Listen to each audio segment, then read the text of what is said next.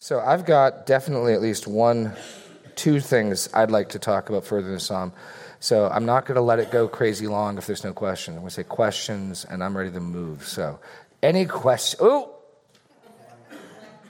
please. Oh, blank. We're missing blanks. 3C. 3C is, oh yes, he confesses his finitude or his smallness in the Lord's eternality. Okay.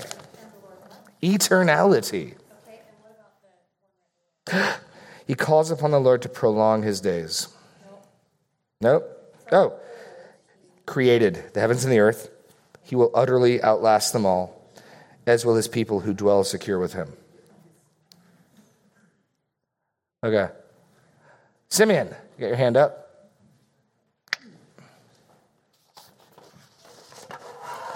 Let me grab a Bible here. That'd be probably a good idea. Okay. Simeon, what you got? Okay, I can't find the verse exactly, but you were talking about how he was hoping in Zion and the coming and the future of it. How does Zion apply to us and that That's work? one of the two things I wanted to talk about. So I'm going to pause. We will get to that. We absolutely will. But let me see if anyone else got any other questions. That's one of the two things I want to talk about. Great question, Simeon. Great question. Sarah.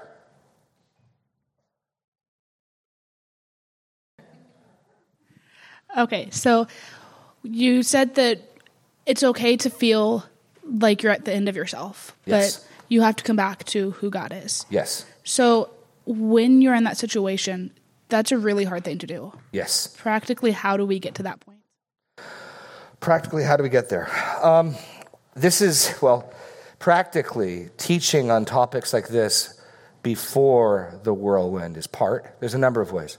One, this is why it's important to teach on these things and teach on suffering. If you're sitting here today and you're not in the end of your rope and you can't remember a time when you're at the end of the rope, this is still and you're tempted to think, I'm not clinically depressed. I'm not wasting away. I'm in a good season of life, so why do I need to listen to this? You need to hear this so that when you are in that situation, you've got some markings of what to do, because it is a storm. So that'd be the first thing. It's one of the reasons why I'll try to emphasize trusting in God and suffering. It's really hard to tell someone that in the midst of the storm. It's really hard to tell.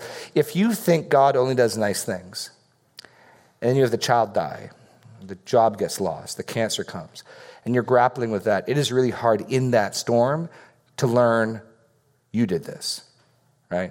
To say what the psalmist says.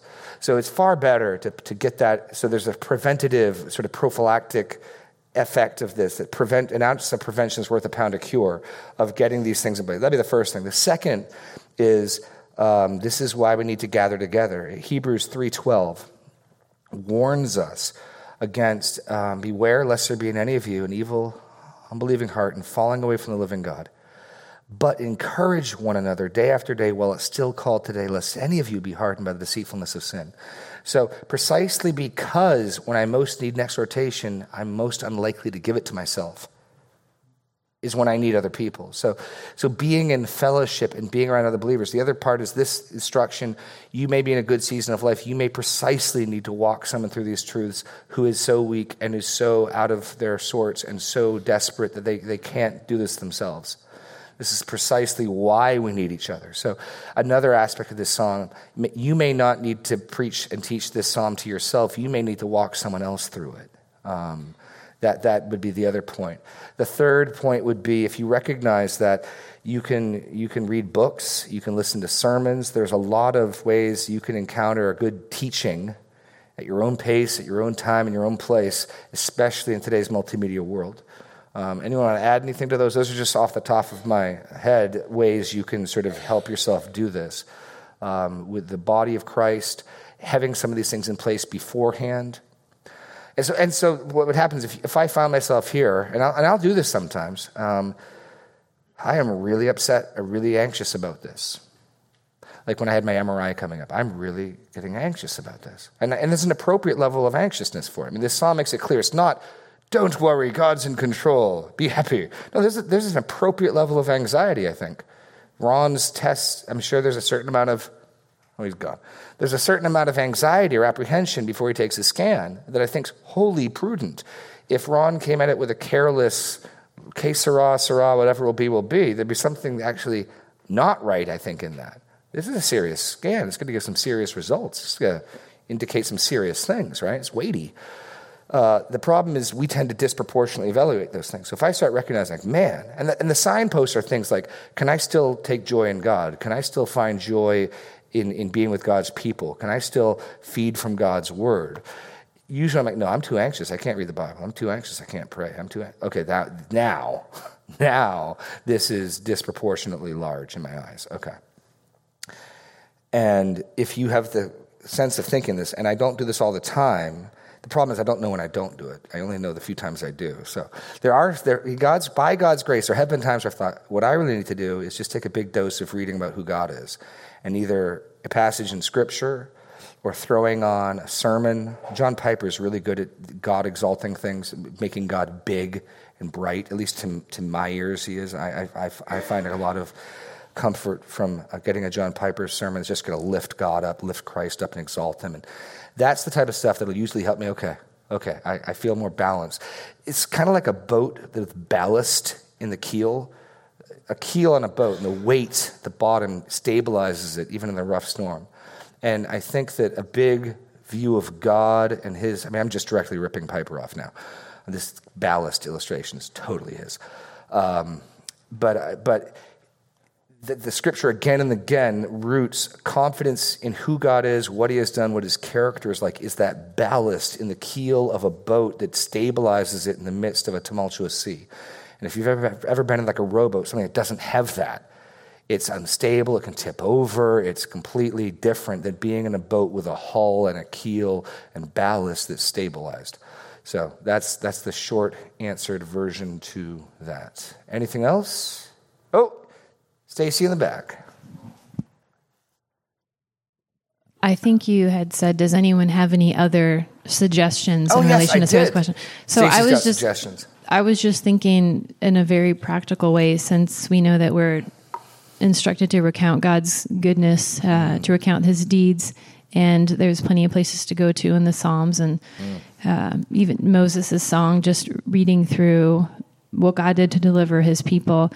But what's also helpful too is to keep a record of his works in our own lives, which I know sounds like a really, preschool mommy kind of thing, but it's real helpful. It comes right out of this psalm. Let this be a record, I think most immediately applies to Psalm 102.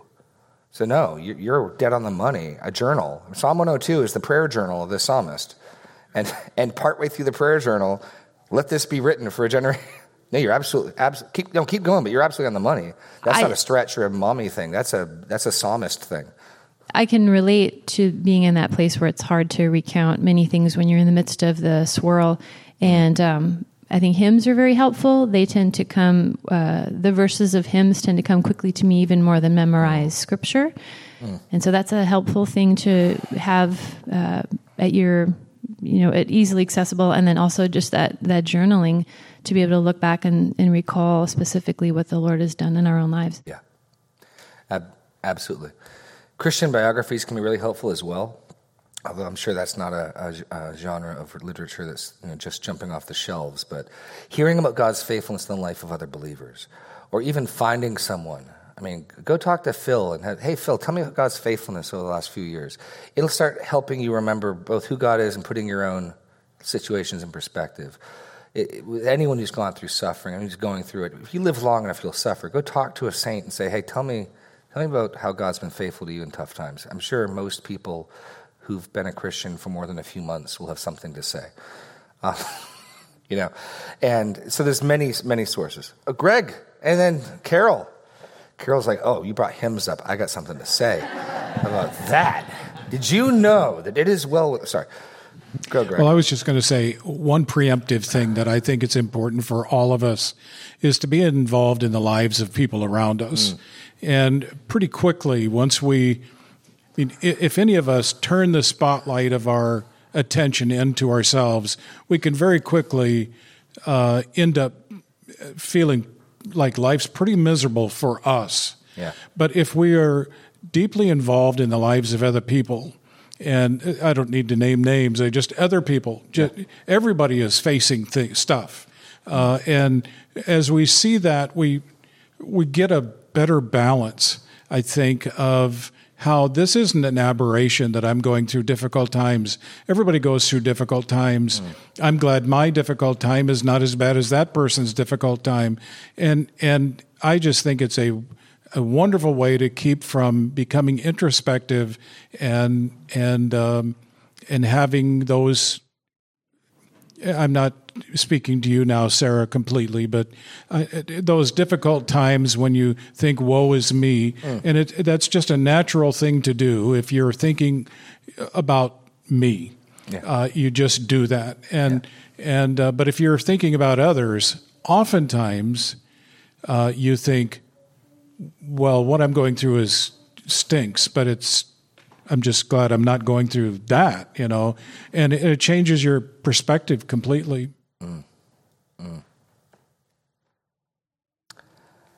Yep. Carol? Okay, well, this is going back to Sarah's a little bit, too, but I was thinking of the importance of the regular devotional time with God. In college, we used to call it the quiet time. And ideally in the morning, I'm not a morning person, but whether you feel like it or not, when you're in the absolute pit, you go and you spend time with God, and you open the Word and you pray. And you mentioned John Piper. I heard John Piper mentioned in a sermon once. He said something to the effect that he was wired. The way he was wired was to kind of wake up in the morning depressed. And that wasn't his exact words, but that's what he was saying. Yeah. And I remember when I heard that, I thought, wow, I'm not the only one. And sometimes I'll wake up in the morning and I'll just think, oh my goodness, I don't know if I can even get out of bed.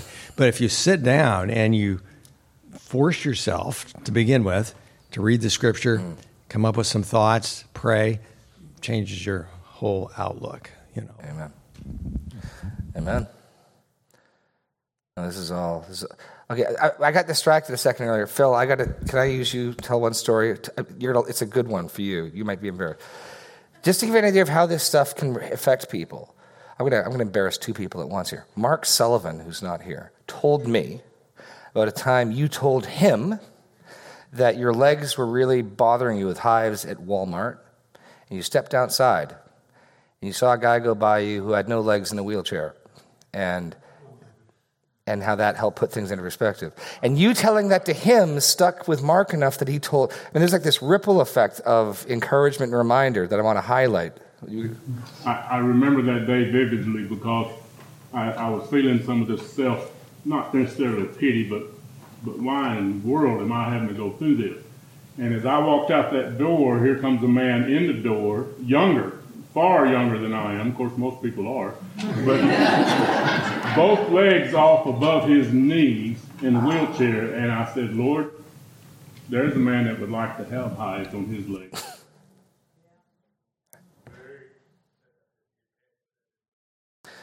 And Mark, if you're listening, I only tell this to illustrate the effect of us speaking truth to each other can have. Phil, the Lord instructs Phil at a Walmart. Phil instructs Mark. Mark tells me, and now it's edifying. So this again gets back to how we can encourage each other, and how encouragement in the body can have a ripple effect. So, yeah. I've always enjoyed the saying, don't count your troubles, you count your blessings. So in our times of trouble, Ron and I have counted the blessings that we've gotten through church, family, friends. Being able to live as long as Ron has, it's not something that a lot of people have had with cancer. He's, lived a long life from his first diagnosis. Well, let's not forget you coming back from the brink. Yes. Yeah. I think of that a lot, too. Yeah. I'm just, think of the blessings that I received from it. And that way I don't dwell on the doom and gloom, because the blessings outweigh what that was all about. And I think that's probably the best litmus test of whether because this comes back to what you were even saying. The Psalms deal with sorrow. Just because you're sorrowful, just because you're heavy laden and burdened, just because you're groaning, and doesn't necessarily mean you are. What? What's going on? Sorry, you guys are done. I can wait. Sorry. Doesn't mean you're wrong. And that's one of the things I wanted to fight is this notion that Christians are always happy. We're happy all the time. Oh no, I'm stepping on toes now. No, read the Psalms. We're not happy all the time. How do I know if my sorrow is too large? My focus is too much on myself. Can I press pause for a minute, worship God? Can I press pause for a minute, go minister to someone else? Can I look away from myself for a minute and look at God? If I can go serve someone, and I can go pray, and I can go read the Word, I'm probably doing okay. It's probably in balance. Certainly, if I can't, it's now too great of a matter.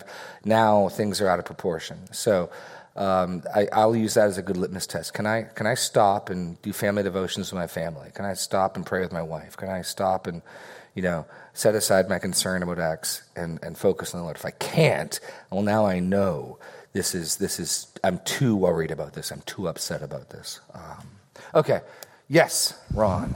Two things. A couple months ago, a lady that worked for me, just out of the blue, she said she had been praying for me and that God had burdened her heart to tell me that I was going to live a long life. So I thought I don't believe things just happened, but I was just taken back that she would, first of all, think about praying for me like that, and then she felt God had spoken to her. The other thing, on Friday when Blanche had her scan, a lady in the office her husband has malignant melanoma like I have, and she was kind of expressing, despair because of the seriousness, and so we tried to kind of share with her that, two things. One of the main things is, you got to trust in the Lord, that God puts us here and that things happen for a purpose, and she just, I wish I'd had more time, but you don't necessarily in a waiting room want to, and, like I heard a friend of mine say, sometimes people only need a bushel basket. They don't need the whole trailer full of feed. So right. Brevity sometimes is the best, but right. I thank God for that opportunity. Right. I got 10 minutes to deal with Simeon's thing. Any other burning questions? Oh, in the back. Okay, the microphone. We'll do this quickly. I got to cover two big topics in 10 minutes. Just real quick. We've been in the swirl. We've been in the crisis. And when it happened to us, there was a point I couldn't pray. Everybody had to take care of us. So remember, when people are in the swirl, it's hard to pray. It's hard to focus. But then the body of Christ comes in, and you guys take over for the prayer and the needs and everything. So just body of Christ is important. Which is why pulling back and isolating yourself is the worst thing you can do. That's what we tend to do. When we feel overwhelmed, we kind of want to go hide in the corner. And if someone's doing that, go find them. Don't believe them when they say they want to be go be the person who's, I showed up with some scones or muffins. I'm coming in. Don't let people isolate themselves who are suffering. At least not for long. Okay, Simeon's question and what I want to deal with. So, interpreting the Bible is let me bleed the two issues together to make one issue because I got 10 minutes. Okay. I want to talk about how Hebrews quotes this. It says, as I'm studying through Psalm 102, the commentators are all basically saying, we know, because Hebrews 1 quotes this is messianic. But I read through Psalm 102, and I don't see anything overtly messianic in it whatsoever. We'll deal with this in just a second. Yet Hebrews is right. I'm not saying Hebrews is wrong. I'm saying the conclusion that just because Hebrews cites it to teach us something about Jesus does not mean necessarily Psalm 102 is messianic. If I was to do the real quick flow of Psalm 102, a desperate cry to God, a laying out of the complaint, and a long, big look away at God and his promises for Zion and his eternality, a return now with a much less urgent, still, give me more time, however, I know I dwell with you. That's the movement of the song. I don't see where the Messiah jumps out of that. And maybe he's there. The second question then is, what do you do with the references to Zion and Jerusalem? The reason why they sort of go hand in hand is this. There are a lot of, at root element, the differences between the major schools of conservative evangelical theology come down to interpretive principles, what are called hermeneutics. So the difference at root level between an amillennialist, someone who thinks all the language of all the kingdom language, which would include the Jerusalem rebuilt, kingdoms coming, all that language is going to have a spiritual fulfillment in this age, here and now through the church, something like that. I'm using real broad brushstrokes. Or a post-millennialist, or a dispensationalist, or a historic premillennialist, all those categories, good guys who I love, go to conferences from those categories. When we get down to it, it's going to come down to interpretive principles, okay? Which then means figuring out how the New Testament cites the Old Testament and explaining it is crucial, because at the end of the day, if you've got different hermeneutics, if you've got different principles of interpretation, how do you know which one's right? The one that most closely approaches the apostolic hermeneutic. In other words, if we're interpreting the Bible slightly differently, and we can articulate and recognize that difference, and we say, okay, which one of us is right? The one of us who's closer to the way Jesus, Paul, and the apostles in the New Testament cite the Old Testament's right, okay? So, precisely because nothing overtly messianic jumps out of Psalm 102 is why many conclude spiritual interpretations are really valid, because they'll freely admit, yeah, there's nothing overtly messianic in 102. You need Hebrews 1 to tell you it's messianic. You need Hebrews 1, as it were, to give you the answer at the back of the book. It's about Jesus, apparently. Okay, it's like that joke about the squirrel, right? You know that one? Youth pastor goes down, and the short version, trying to get the kids involved. Okay, I'm thinking of something. It's an animal. It scampers around the tree. It's got a big bushy tail. It collects nuts. What is it? Pastor, I know the answer is Jesus, but it still sounds an awful lot like a squirrel to me. You know, right. Okay. At least a couple of you hadn't heard that. Okay. And I did the truncated version of the joke. Okay. So I'd like to take a moment to talk about how this is used, because once you assume, the New Testament can find, let me jump back a step further.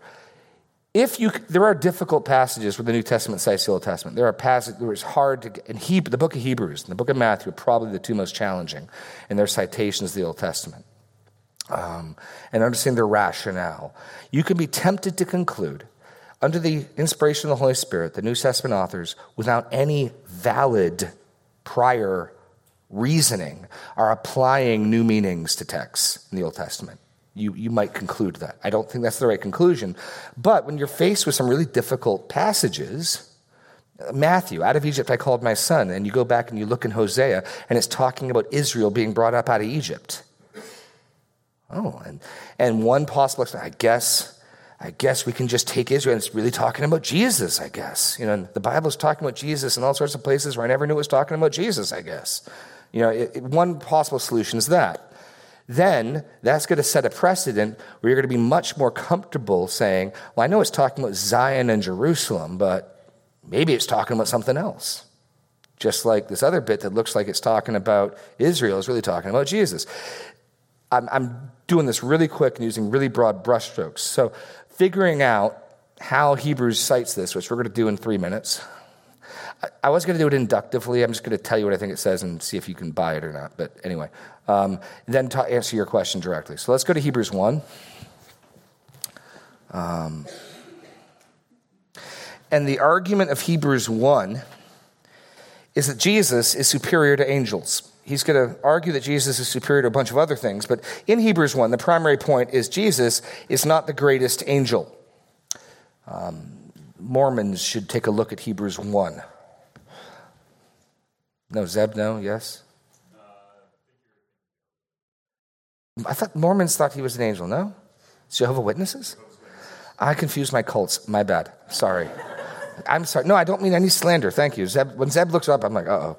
Like as I'm describing amillennialism and stuff, I'm looking and keeping like, Zeb will give me the eyebrows if I radically misrepresent somebody. Fair enough. No, we don't want to misrepresent people. So, okay, Hebrews 1, Jesus is better than angels. So you pick up that theme in 1:5. For to which of the angels did God ever say? And the rest of this chapter 1 is him citing. No, it's not all Psalms. It's Psalms, Samuel, Deuteronomy, and then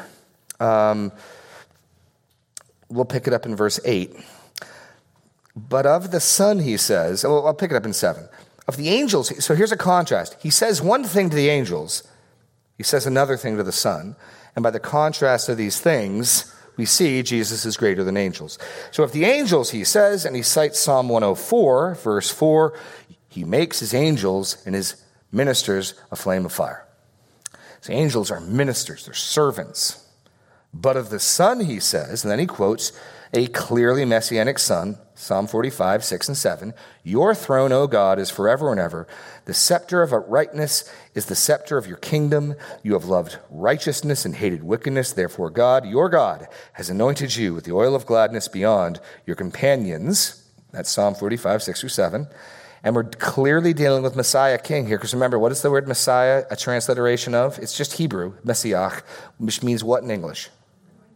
And there's that word right there in verse 9. Therefore, God, your God, has messiached you. He's anointed you. So here's Messiah King, the anointed king, who has this throne forever and ever. And then he cites, and you, Lord, laid the foundation of the earth in the beginning, and the heavens are the work of your hands, but they will perish, but you remain. They will wear out like a garment, like a robe. You will roll them up like a garment. They will be changed, but you are the same, and your years will have no end. And so some people suggest, even though there's nothing in Psalm 2 that I can see to indicate it, somehow, suddenly, even though the opening of the Psalm, 102, our Psalm today, is to the Lord, all caps, Yahweh, that at some point in the Psalm, the psalmist of 102 starts talking to the Son. That's the suggestion. And I see nothing in Psalm 102 to suggest that. Nothing to suggest at the end, oh, now he's talking about Jesus. So that's the suggestion. So then that's where people can say, well, I guess, even though it may look like one thing, it really could be another thing going on. I don't think that's what's going on at all. I don't think in Psalm 102 the psalmist is directly addressing the second person of the Godhead. I don't think that at all. I think the argument is as follows. The Son has a forever and ever throne, in contrast to the angels who are ministering flyers. And Psalm 102 makes it clear, especially at that climactic passage of Psalm 102, there is only one being who is forever and ever. In contrast to the stars and in contrast to the earth, there is only one who is forever and ever. So if the Son has a forever and ever throne, he must be divine. Because Psalm 102, in other words, all it's saying is, as Psalm 102 clearly lays out, only God, in contrast to all creation, is forever and ever, which is most strongly made at the end of Psalm 102. You fashioned the earth, it's going to rot away like a moth-eaten garment, you endure, right? So God alone possesses forever and everness. And yet in Psalm 45, we hear the Son has a forever and ever throne. Conclusion, Son's greater than the angels. I think that's the logic. So, answering your question, we're going to go 2 minutes over. Going 2 minutes over. I tried to make this point in the message. For an Israelite, we know especially, there's a sense in which your loyalty to your own tribe is a good thing. Paul talks about his kinsmen according to the flesh, how he could wish himself accursed on their behalf. And it's not just, I think, because they have the promises of God. I think it's particularly because they're Jewish. But, any person feeling a concern for their kin, for their tribe, their nationality, I think can be good and right. And so there's a sense in which he's particularly excited about Zion being rebuilt because Zion is the capital city of his people. But more to the point, in Psalm 102, Zion is going to be the capital of global worship. Okay? And I'm insisting that that's literal. Tons of other Old Testament passages make it clear God is going to have a worldwide kingdom on earth with Jesus reigning from Jerusalem. I mean, our study through the book of Zechariah makes that clear. Now, it is true, and I think you could make this application. Just as the psalmist finds comfort and solace in contemplating the certainty of God's glorious plans for his covenant people Israel, so we too could also find comfort and solace in considering God's certain plans to glorify his bride, the church. Just as we could find solace and comfort in his future plans to judge the world in righteousness, just as we could find comfort in his future plans to make an eternal new heavens and new earth, right? I mean, there's a sense in which you could take the problem is if you just take that and then try to erase the original meaning. And there's no way on earth you're going to convince me any Israelite reading this wouldn't think we're talking about Jerusalem. To which the person that wants to say it's just the spiritual, did it ever mean Jerusalem? And if so, when did it stop meaning that? That would be my hermeneutic question. Did this ever reference Jerusalem? And if it ever did reference Jerusalem literally, when did it stop meaning that? Or, to the amillennialists, even when it was written, it was never about Jerusalem, which I think is a crazy stretch. So showing that the author of Hebrews is not spiritualizing the passage and finding presto changeo, here's Jesus at the end of Psalm 102, I don't think that's what's going on at all. I think the argument simply, Psalm 102 drastically shows the contrast that really only God possesses forever and everness. Yet to this Son, Messiah, King, he has a forever and ever throne. I think that's the use in Hebrews. A literal, grammatical approach helps us realize, take these things, you can do real exegesis and really work through it. It's not just, I guess it's about Jesus, which is, I think, frequently what we'll try to do. I mean, if you ever get Matthew Henry's commentary, he is finding Jesus behind every bale of hay and every pile of stones. It's good stuff, but the Puritans said there's exegesis, getting the meaning out of the text, there's eisegesis, reading things into the text, and then there's I see Jesus, which is spotting him everywhere. And you got to be careful of that too. Like we want that if he's there, he's there. And certainly the New Testament can give us indications and check our math. But it's all too easy. Here's the problem with preaching, and I'll end with this. If I tell you some things about Jesus, who's going to complain? The red cord coming down from Rahab's window is symbolizing the blood of Jesus. And people go, that's deep. Show me anything in Moses' mind, Joshua's mind indicate that. Maybe it is, but argue on those terms, not just because this shares a similarity with this. Joseph's a type of Christ. Why is Joseph a type of Christ? Well, he was betrayed by his brothers and he was suffered unjustly, but through his suffering he was able to redeem many people. Okay, maybe, but frequently just that alone will make people go, show me in the text it's about that. Because I can start doing this really weird and show you how all sorts of people are a type of Jesus that you wouldn't want to argue are a type of Jesus. And so there's a danger of just because isn't it pleasing to find some things about Jesus? Isn't that what we'd like? That we can just think less critically. And then you start getting a sloppy hermeneutic, and then you become an amillennialist. Okay, sorry, that's a dig, completely dig. We're closing it. Good night, good day. Thank you. See you all next week. Before Zeb gets a mic, we're gonna.